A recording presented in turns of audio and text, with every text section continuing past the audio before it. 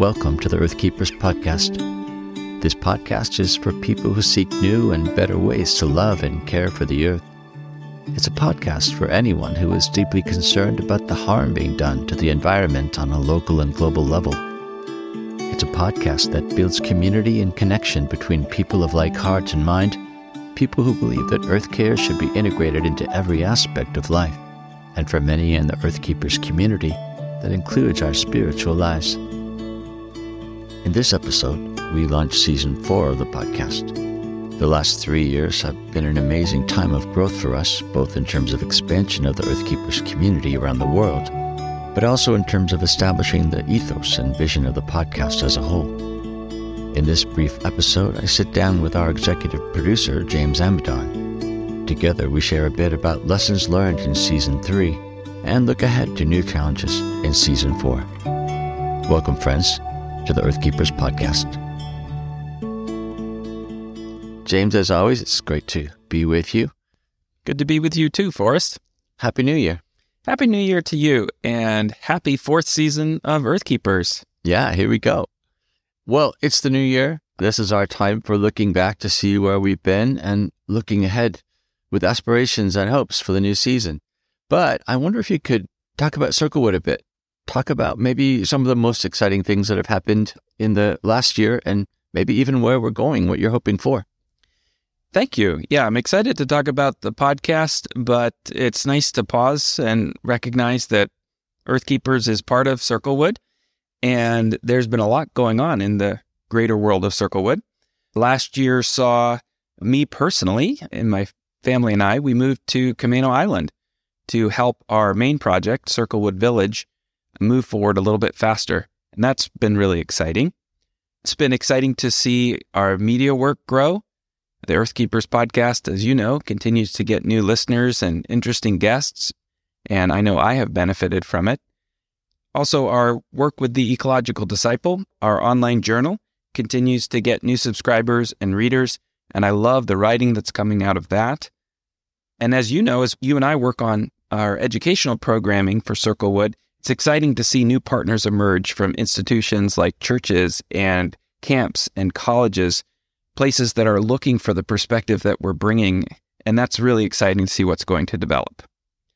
In terms of the village, actually, out here on Camano Island, it's been awesome to round out our development team with some really, really talented people, and to see 8 months of work come to fruition in the being awarded a grant from the Murdoch Foundation for $229,000 to help us with our first project. What's that project?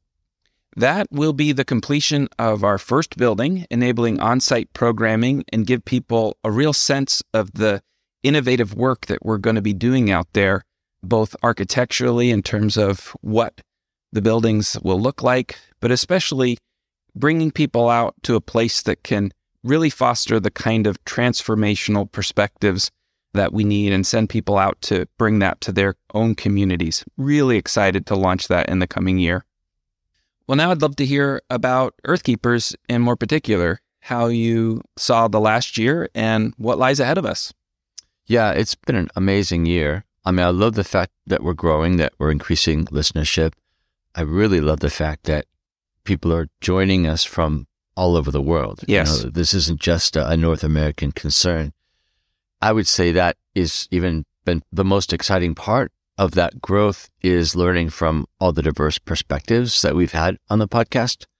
Honestly, that's what keeps it alive for me, is that I'm always being challenged to think about my values in relation to earth care, or even think about the practical things that I do day to day, to try to be a better earth keeper. So I'll say that it's been personally fulfilling, but also just exciting to see that that community is growing. I think too, it's been interesting to understand that earth keeping, that creation care in general, just applies to so many things that I might not have thought about, right? Yeah. I mean, one of our slogans is the greening of everything, and it's the everything that's being unpacked for me. I mean, for example, we've had 2 people on who have talked about investing well, green investing, making sure that our money is not doing harm and in fact is actively doing good.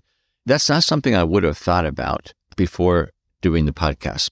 But it's those kinds of things that are stretching me. And I think that's the appeal. That's why we're growing, is that people are pretty hungry to understand all the ways that earth-keeping can be expressed in our daily lives and in our value systems. Yeah, and I just want to say, Forrest, that your curiosity and your interest in bringing that to your own life is helpful in bringing it to us when we listen. So, looking to the future, there's just so much I want to happen. I'm trying to tone it down a little bit, rein it in. Yeah. But there are a lot of things that I hope to do. I mean, to be really honest, there is part of me that aspires to maybe be putting out episodes more than every 2 weeks, right? I mean, that is going to depend on support and on finances, but I can hope, right? Of course. So I'm going to be looking into ways that we might increase the budget enough to at least do more than every couple of weeks. And with that, I think also I'm excited about looking at doing different kinds of episodes. For example, I hope to have guest podcasters, guest hosts, to see if I can diversify the voices that are in the podcast. That would be awesome, of course.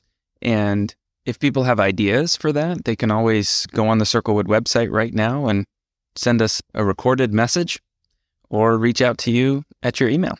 Yeah. Well, we'll talk more about the future of the podcast, but I wanted to ask you a question just to get us going here.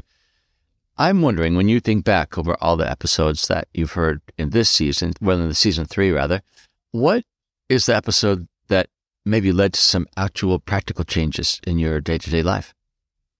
Yeah, this is a great question. And as I was looking back through the episodes, there are 2 that stood out to me in terms of the impact on my life, both of which you've kind of mentioned already, and it's on ethical investing in the future. And this is something I can't point to action yet, but I feel like the episodes gave me a vision for how we might green our investing in the future in a way that I can't quite shake. Episode number 52 with Trevor Thomas of Ethinvest was really interesting to see a global perspective on this. And then episode 59 on green money with Zach Stein helped bring it home more to my context here in the United States. And at this point, my family, we haven't been able to invest in that way yet, but it gave me a vision for how it's possible and what it can accomplish. And the fact that it can accomplish a lot, especially if people come together, kind of pool resources in these kind of new financial services that are emerging, the possibilities feel really, really exciting. And I think there's just such a huge nuance in both of those episodes that was new to me. I mean, on the one hand, I guess I've always thought about, ways to invest my money that do no harm. But both of these folks that you mentioned raise the standard a bit. It's not just do no harm. It's make sure your money is actually doing good. Yeah. That it's actually supporting changes, pressuring companies to be different, to be more earth-respecting. And I think that was, for me, just a really important shift in thinking about money. Yeah, and I think that whole world of financial investing has felt very complicated to me. When I hear people talk about it, there's a lot of lingo that I don't fully understand. And it almost feels like you have to just trust that the people who do that for a living are going to do it well for you. And I think listening to those 2 episodes made me think, no, this is something you can figure out, that there are people who are working to help people like me and you invest in ethical and wise ways that serve the planet, and that it's actually not that complicated. You don't need to be personally wealthy to start, and that it's a growing part of that industry. Forrest, that's the theme that struck me the most over the last season. I'm wondering what it was for you. Well, in terms of behavior, things I do differently, interestingly enough, it was the Ann Bicklet and Michael Montgomery episode. And all they're talking about the health of the soil, how that's connected to the ecosystem foundationally, and how it actually has everything to do with our health, and that it affects the food that is grown. I really took that to heart, and I'll just give you the example. I have 8 raised beds that I grow vegetables in, And suddenly I have a different perspective on them. I look at them as these little microcosms of life, right? Each one of them is a system in terms of the soil. And right now, there's very few of them have plants, but I shouldn't ignore the soil until I need it again, right? Which is in the spring. That now is the time I can continue to care for and nurture the ecology of each of those boxes, ecology of my soil. So I'm doing things like, adding compost now, even though I'm not growing anything. I'm planting what's called cover crops, right? So you can plant these crops that grow over the winter, but then just improve the soil because they fix nitrogen into the soil, and then just plow those under in the spring. So I'm excited to keep on learning about the soil. It's easy to ignore the soil because, you don't see it or think about it in terms of a foundation for the ecosystem, but I'm beginning to do that. Tied to that, I'll say, is all that we've learned about fungus, right? Yeah. And mycorrhizal fungal networks and what they do for connecting plants and connecting trees. And it's just been so fascinating. It's like you're learning about a magical world that I just haven't known about. But I think part of what I've been inspired to do is to think about growing mushrooms. So I failed in my very first attempt, but I just checked my mushroom growing bin and it's growing mushrooms. Yay. Seven of them so far, that about 1 inch high. But I'm really doing this as an experiment, but I can imagine continuing to do that. So it's exciting. I'm learning so much. That's great. And I can relate to all the soil stuff, having moved to a new home that has several raised garden beds and realizing there are a few places where the soil is not great. And I've just been piling on organic material for over the winter, even stopping by the local coffee shop that puts out their used grounds. And I've had several pickups of that just to give those little critters something to eat on and build that healthy soil and make it as diverse and interesting and able to retain water and nutrients and all that kind of stuff. And just knowing that there is a whole world just underneath the surface that we can help build and nurture. It's pretty exciting. Yeah. Well, let me ask another question. Okay. In terms of how your perspective has been challenged, what is an episode or two that really has changed the way you think about earthkeeping in general? Yeah, I'm glad you said or two because I actually have three. I just love the mix of guests we have, that some focus on the practical and give us things we can do, and others are really addressing the underlying thinking behind how we live or what we believe. And there are three that stand out to me that keep living in my mind and helping challenge my perspective. The first is episode number 56 on Ukrainian identity, with our guest Tanya from the Ukraine, talking about the impact of war and the connection with the Ukrainian people to the land. And I think that's just helped me keep that conflict before me. And I think in a small way, moving to a new place and with the upheaval that has caused my life, which can't be compared to going through war, but it's been interesting to see that the energy that I usually would put towards earthkeeping and what's the next idea to help, our home or our lives be a bit more sustainable, that kind of gets set aside because there are maybe more pressing things as you just try to settle into a new place. So I just been thinking about how war just is destructive on so many levels, including just a halt on all this progress that could be made towards more healthy living. People in Ukraine who want to do that just can't. And, just helps, I think, keep that conflict too before me when I pray and think about people whose struggles are far beyond mine. That's one, I think, that's been important, and I really appreciate that one. The second one is episode 58 with Joel Pontius. His description of an experience of hunting really was gripping because I'm not a hunter, and hunting for sport is something I wonder whether or not it's the most ethical thing to do. That's not what Joel is describing, but I think he gives us in that episode a really helpful description of what actually goes into taking the life of an animal. And we need to face those and think about the ethical implications of what we eat and how we procure our food. And that episode and just kind of sticks with me in that way. And then the third one is episode number 60, which is called Courage to Face the Truth with Timothy Beale, and looking at his book, which is in some ways a pessimistic look or a realistic look about perhaps where we're headed in terms of the state of the planet, and what if, kind of an imaginative work of what if things just continue to spiral downwards. How then shall we live? And while I remain hopeful and believe that a whole host of different futures are possible, I think it is important to at least work through worst case scenarios and think through, what happens if things continue to get worse. Not a fun one to think about, but also he ends that episode talking about hope, even in the midst of really, really difficult times. How about you, Forrest? Well, you kind of made the case for Timothy Beale for me, because that for me was the one that I think had the most profound impact. I will say, in a way, it was a freeing episode.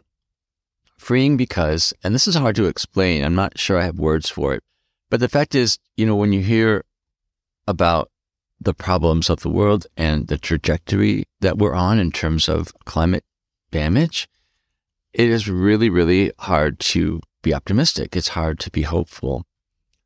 And I do feel like in some environmental circles, there's a pressure to be optimistic, right? It's like, you have to be optimistic if you're actually going to get anything done, and you've got to believe in the future if you're going to work for the future. And that's all great. But the fact is, there's part of me that wants to be afraid and wants to be sad about where we're going, especially when I think about my daughter's generation and what they're going to be having to face in the future.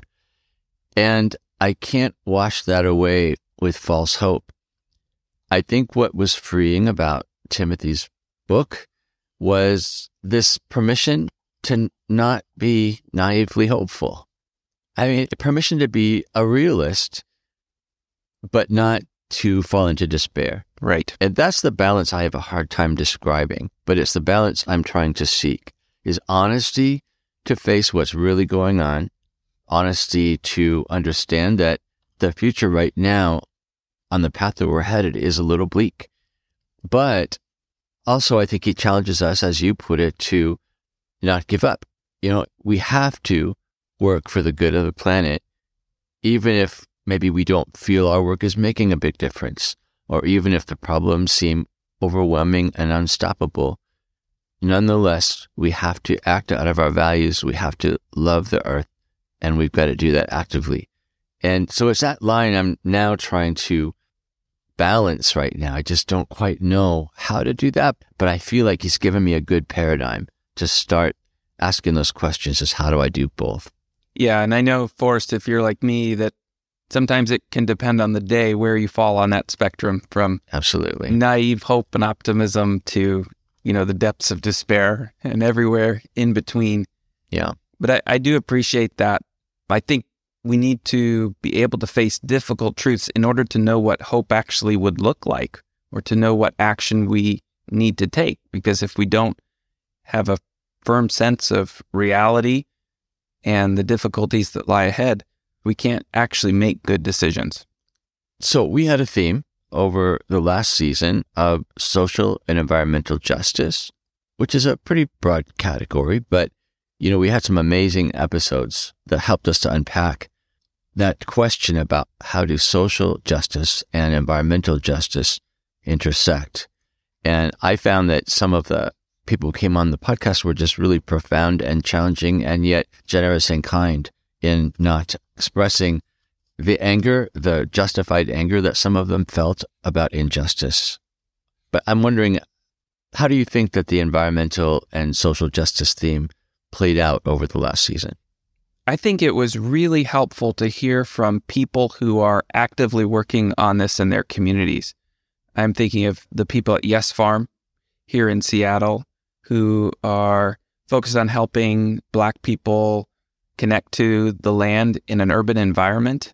And I think what it helps me to see is that the growing recognition of these connections, the connection between social justice and environmental justice, the connections between creation care and people care, they have always been there, but people are making them known and making them public in really creative ways. So I think our guests who highlighted that theme, I really honor them for the work that they're doing and helping those of us who maybe don't have the eyes to see just as clearly begin to see that and ask, how do I incorporate that in my life? How do I incorporate that in my work? So while we may discover new themes for the podcast, I think that's one that's going to live on in my life and in the work of Circlewood. Forrest, you were the one who went out and found these great guests and put together that theme. How has it impacted you? I think it's been actually quite encouraging. And one of the dynamics of finding guests is getting referrals from other people. So as people hear about the podcast, even from guests, they will say, oh, I know someone you have to talk to, right? And that was happening in this realm of social and environmental justice as a theme. Like everyone had suggestions about who I should really talk to next. And so I got a lot of recommendations that I just couldn't follow up. So we're not going to drop the theme. We'll absolutely have episodes that focus on social and environmental justice in this season. But looking back, I think an example of one of those referrals, which turned out to be amazing, was Matthews Mulata, yes, who is an African environmental journalist. And I thought that his point about the global South paying a much higher price than the North for problems that they didn't cause, I thought that was actually really both an important truth to hear, but I love the way he presented it. Again, it wasn't condemning, it wasn't angry, it was just speaking truth, right? And being willing to confront all the listeners on the podcast who maybe are part of the problem, who are in those nations which tend to be causing greater damage to the planet because of our lifestyle. Yeah. And, the great thing about these podcast episodes is they just live. They just are there so people can go back to them. Or if you've just discovered the Earth Keepers podcast, you can look back and discover some of these episodes. Also, what's great is they introduce you to these people and then you can follow their work elsewhere. I know I follow Matthews Mulata on Twitter, and his work is ongoing as a journalist, sort of uncovering destructive things and highlighting positive things. And it just helps keep my life connected to his and keeps mine in perspective as well. Another person who has this capacity to talk about injustice, but in a way that's not condemning, that's maybe more invitational, is our friend Randy Woodley. Yes. We have him on the podcast a lot because we resonate so much with his way of challenging us to face truth. And, the very latest episode was, I thought, very powerful. We talked about one of his new books, but it really struck me yet again that while he talks about injustice for Native peoples in the U.S., he does it in a way that doesn't exclude us as non-natives from being part of the solution and dreaming of different ways of being. He's really good at emphasizing the importance of diversity of perspective, that we need diversity of perspective in order to see a hopeful future.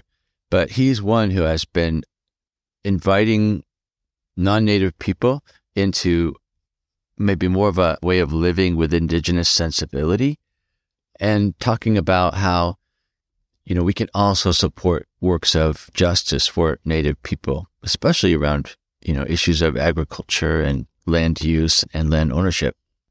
Yeah, I love the way he talks about healing, presents a picture of shalom, and says that basically we all need to be together to create mutual healing.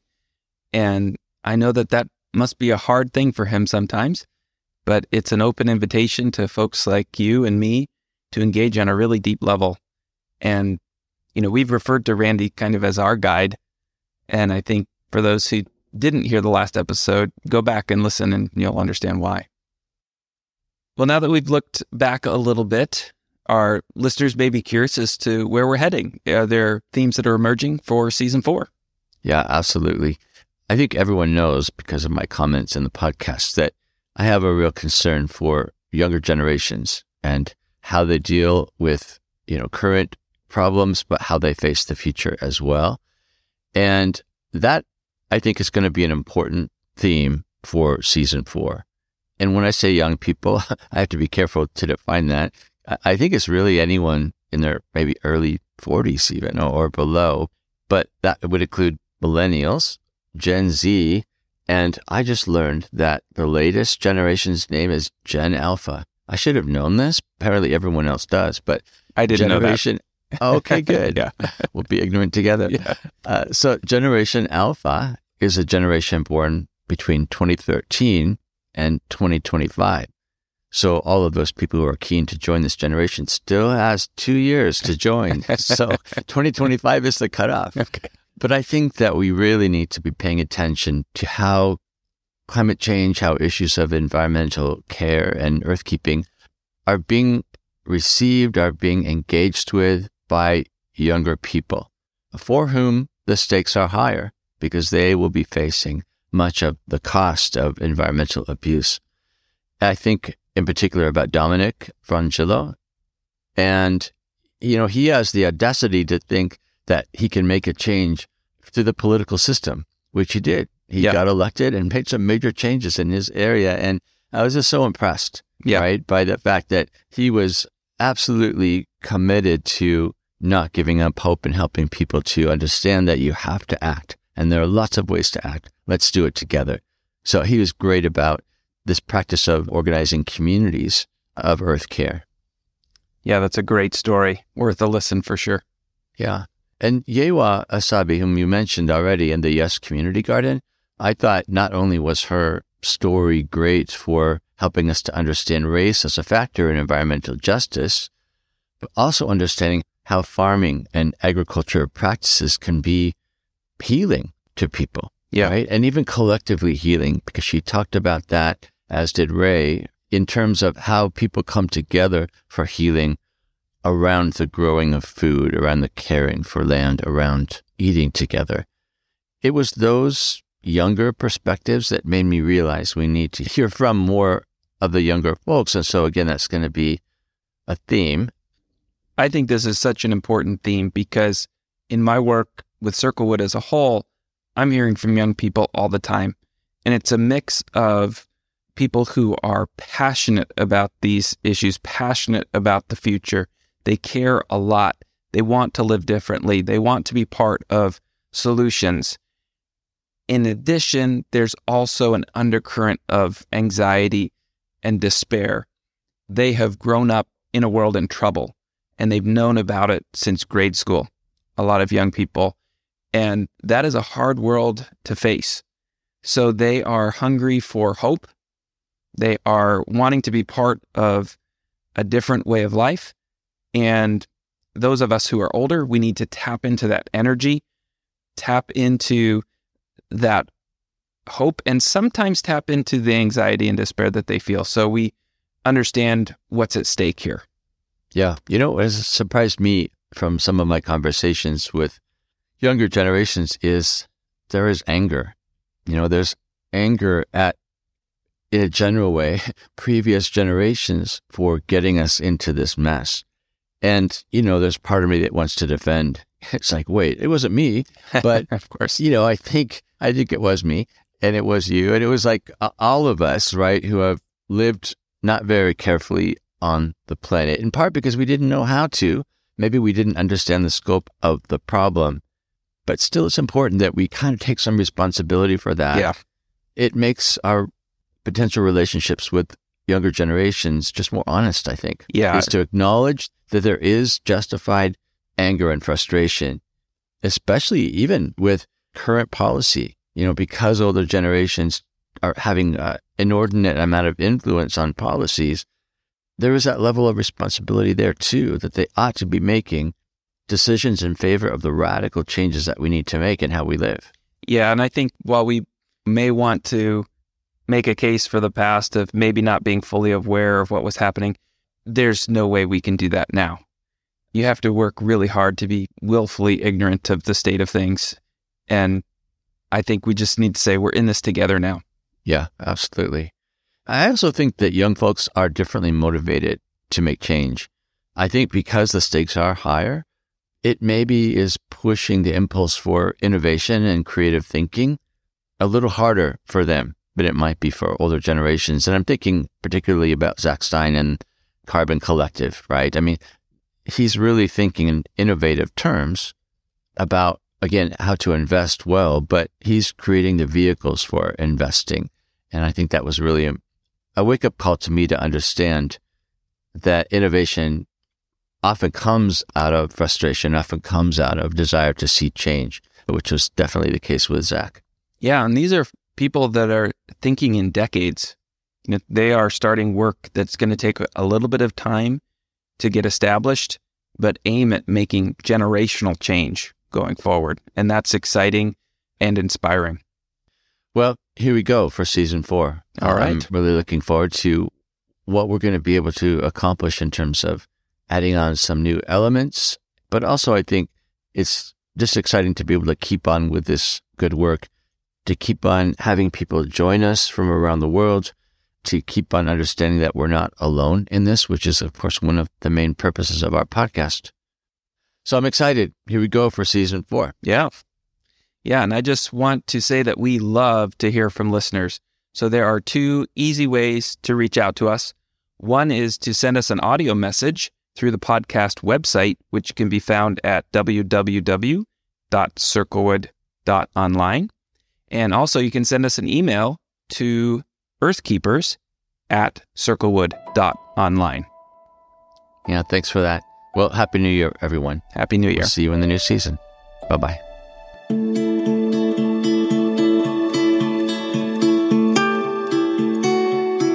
If you appreciate this podcast and want to help us expand its global reach, please show your support by subscribing. Just go to whatever platform you listen to podcasts on and hit the subscribe or follow button for the Earthkeepers podcast. I'm Forrest Tinsley, your podcast host. Our executive producer is James Amadon. Our producer is Dave Wolfers. Timothy Connor is our editor, and Forrest Reed is the creator of our original music. Our research assistant is Rochelle Nordman, and Jesselyn Gentry is our social media director. Thank you, friends, for listening, and please join us for our next conversation on the Earthkeepers podcast.